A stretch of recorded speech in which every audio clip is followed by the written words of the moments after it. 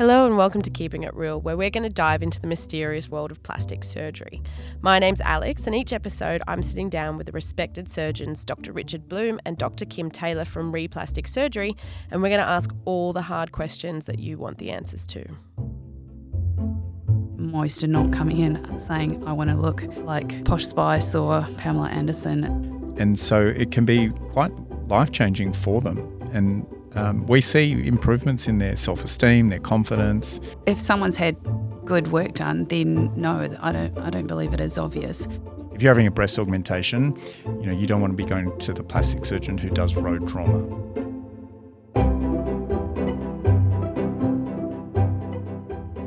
So in past episodes, we've been talking breast implants and reductions, but today we're going to delve into a topic that is very interesting: fat injections. Fat usually is something that most women want to get rid of, but it can actually be a very useful tool when it comes to getting the perfect shape and feel. Hello again, Richard and Kim. Hi, Alex. Hi, Alex. So Richard, fat grafting, what is it? WTF.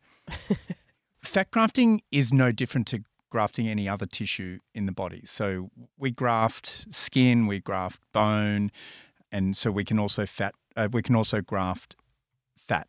What a graft is where you take tissue from one part of the body and put it into another part of the body, and it gets a blood supply from the new part of the body.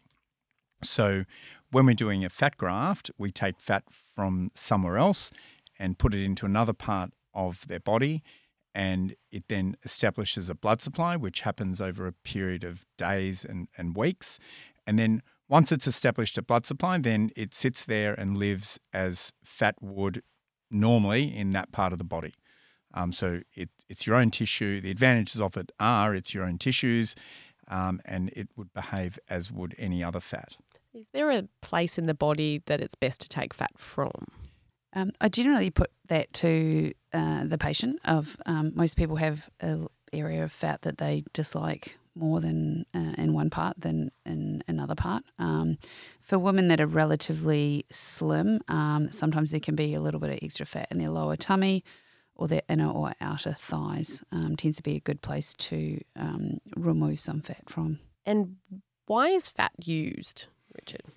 So there's a number of different indications. The most common time that we would use it would be to correct minor asymmetries in a breast.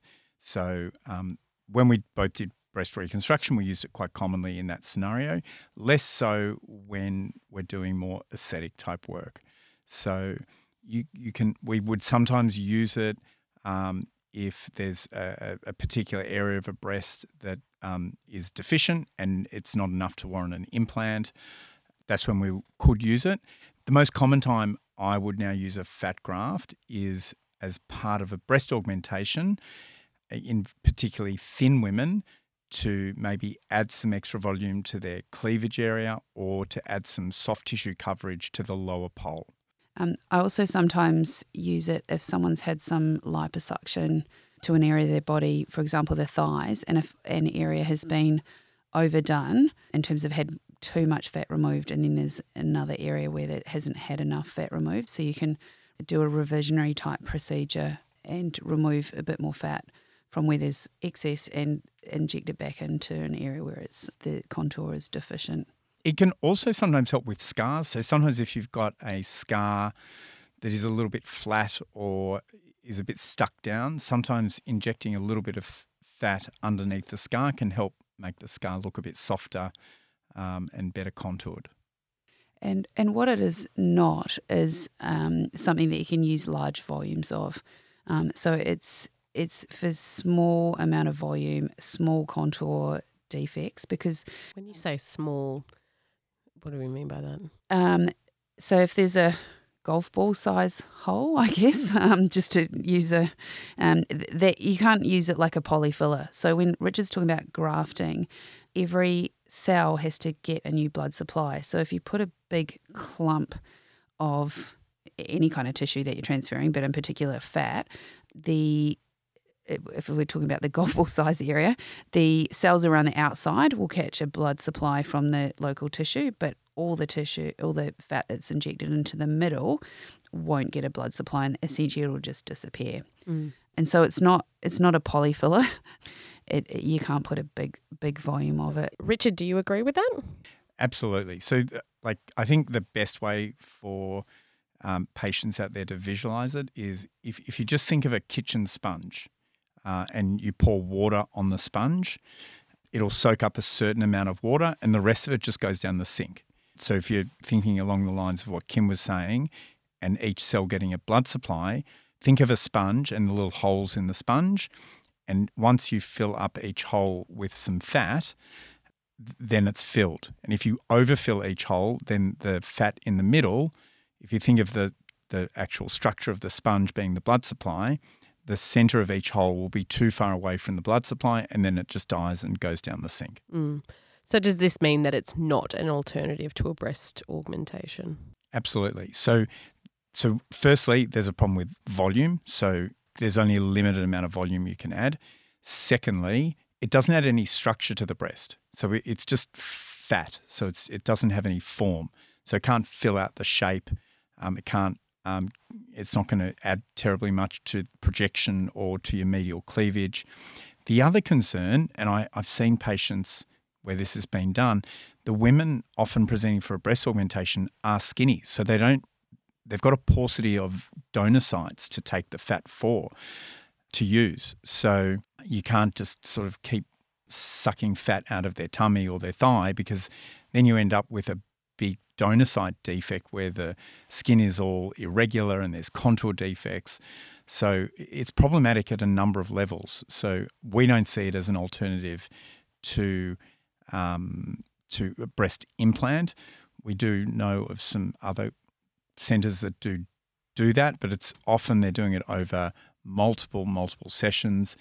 And for patients who maybe get sort of attracted to it, my warning would be to ask to see long-term photos because it's very easy to do a fat graft and on the table or at 1 week, the fat will all still be there. It takes some time for it to dissolve and be absorbed by the body. So have a look at results over 6 months and see if the volume is still there because generally it won't be. And have you had patients come to you that have had a big fat graft that are really unhappy with the end product? Yeah, we have. And then you end up having to just do a breast implant, which is the operation that they should have had in the first place. But the other problem is they come in and their stomachs look terrible because they've harvested every last fat cell from their tummy and they were skinny women anyway. So they've got these really crepey skin over their abdomen, which looks not so good. If a woman is if she's a good candidate for fat grafting and she's very skinny, does she need to fatten up, Kim? I would certainly not recommend that because the type of procedures that we would be recommending any fat grafting for is small volume, so less than 50 cc's. And so if you tell someone to put on weight, one, most women don't like to be told that. And two, if they do and then you harvest X amount of fat and inject it somewhere, if they then their natural body weight is back where it was, those fat cells will just shrink back to what they were before. So the volume that they've gained. So unless they fatten up and stay bigger, then it is really not a sensible thing to be recommending, I don't believe. So, Richard, do you get patients that ask the same question about whether they should fatten up? I just don't see that many women asking for fat grafting, but I totally agree with Kim. It's just illogical to ask them to fatten up so that you can use the fat and then move it somewhere else and then they want to get back to their normal weight. That fat that you've transferred is just as likely to reduce when they lose weight. You don't have control, as everyone would know, you don't have control over where you lose your weight from when you lose weight. So you may put on weight, move it to the breast, then you lose weight and it dissolves from your breast. What about the opposite? When women are good candidates for a fat transfer, can they get a little bit extra taken out at the same time? So that's not called fat grafting then, that's called liposuction, that procedure.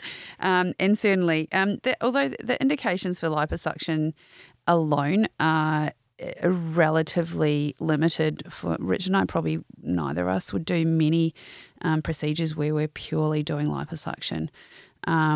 Many patients ask, while you're there, just, suck out a little bit of extra fat. But generally, someone that's a good candidate for liposuction alone is someone that's at an ideal body weight that has an extra spot of fat that cannot shift with diet or exercise.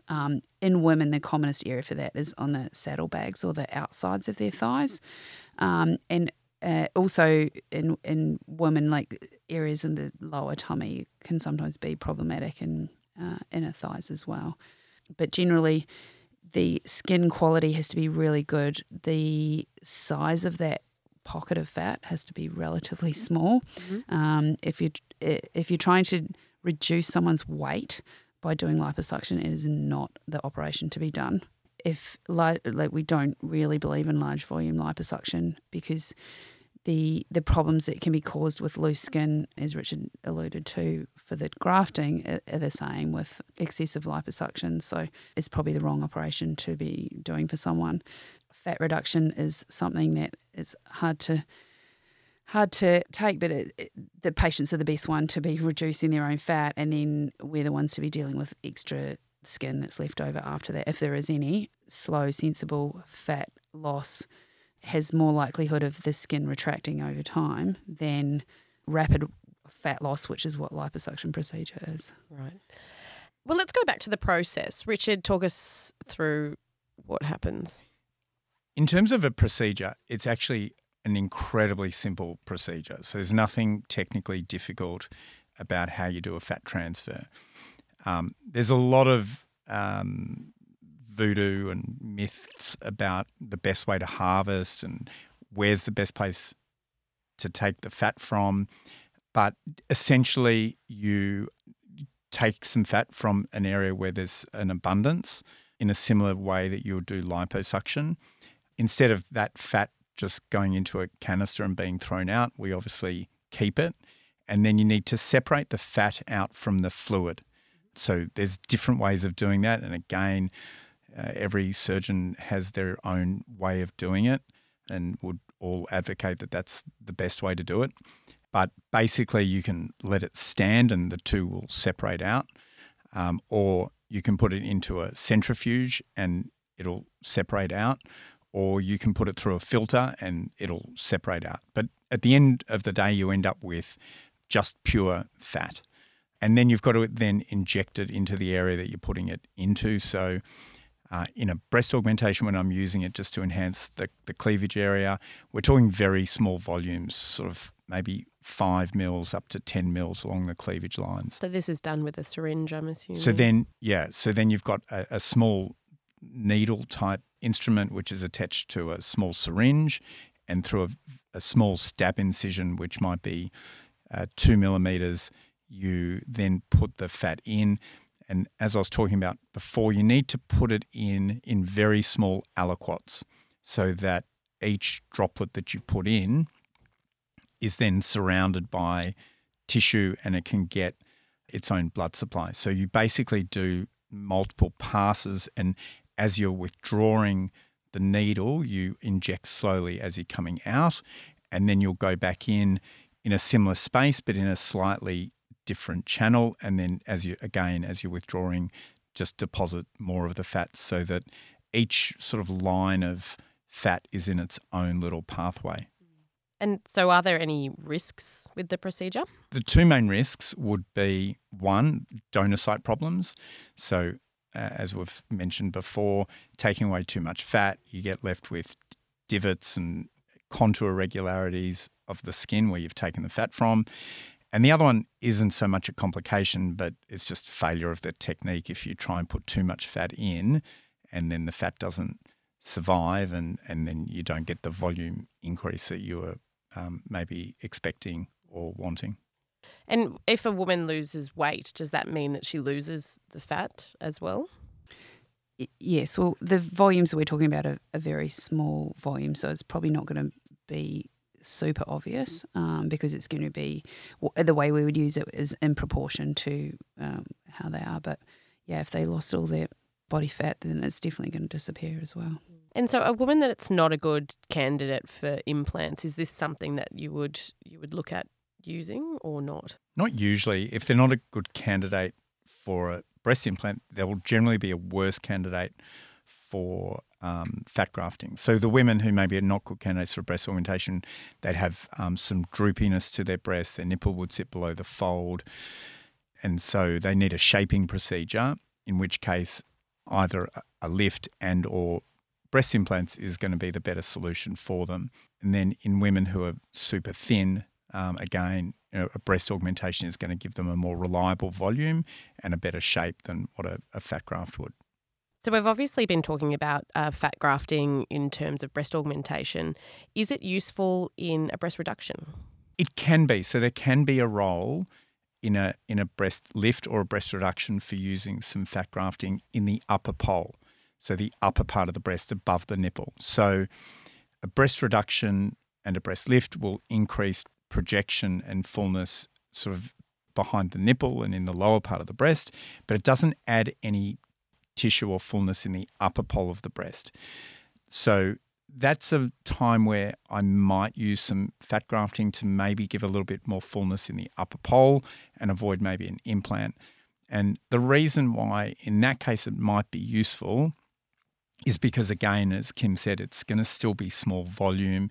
It's not going to give the same fullness that a breast implant will give, but it might give a little bit extra fullness or in the upper pole and avoid an implant, in which case it can be a useful procedure. And do you find that women like the feel that it gives? Does it make it feel a little bit more fuller and natural? It absolutely feels like normal tissue. So a breast for most women is made up of breast tissue, which is more, it's white and looks more fibrous-y and tough, and fat is yellow like fat you would see in other parts of the body, and a breast is made up of both. So assuming the fat graft survives, then you wouldn't be able to differentiate it under a microscope compared to the fat that was there before. Yeah, it's soft and natural. Mm. Well, Kim, if the fat takes, is it permanent? Yes. So generally I'd say it takes about 6 weeks to know what you're going to be left with. So if some of the fat's not going to take, then usually that would be obvious by about that 6 week mark. But after that what's there is there. So if the patient puts on weight, loses weight, it's going to just change with them naturally. It's not something that looks okay for a couple of months and then all of a sudden it disappears. And that's going back to so if a patient thinks they can have an augmentation with fat grafting only, generally it'll look quite good for a week or two with some swelling, and then the volume will disappear quite significantly over the course of the next few weeks. And commonly those patients require further procedures to get the outcome thereafter. That brings us to the end of fat grafting, which was very interesting. There's just one thing that I want to touch on for our listeners. Obviously, a lot of your patients do get very involved on social media, and we will be looking to our listeners for more ideas and what they want to hear. So, Richard, where should people go if they want to join the conversation or ask any questions or give us future ideas? The best place would be our Facebook group. So, which you can find either from our website or from our Facebook page. And so it's a closed group and it's open to all of our patients and future patients. But we'll put up a post there in the coming weeks for patients to add to. But if someone wants to put their own post up, feel free to do that and we'll address their questions in further episodes. Thank you very much for joining me for this series of Keeping It Real. Thanks for having us, Alex. Thanks a lot, Alex.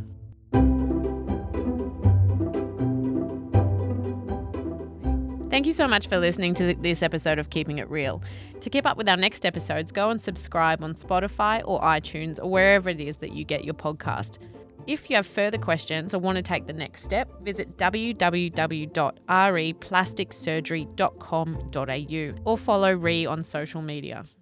If you want to put any questions to our experts or join the conversation, head on over to our Re Girls Facebook group.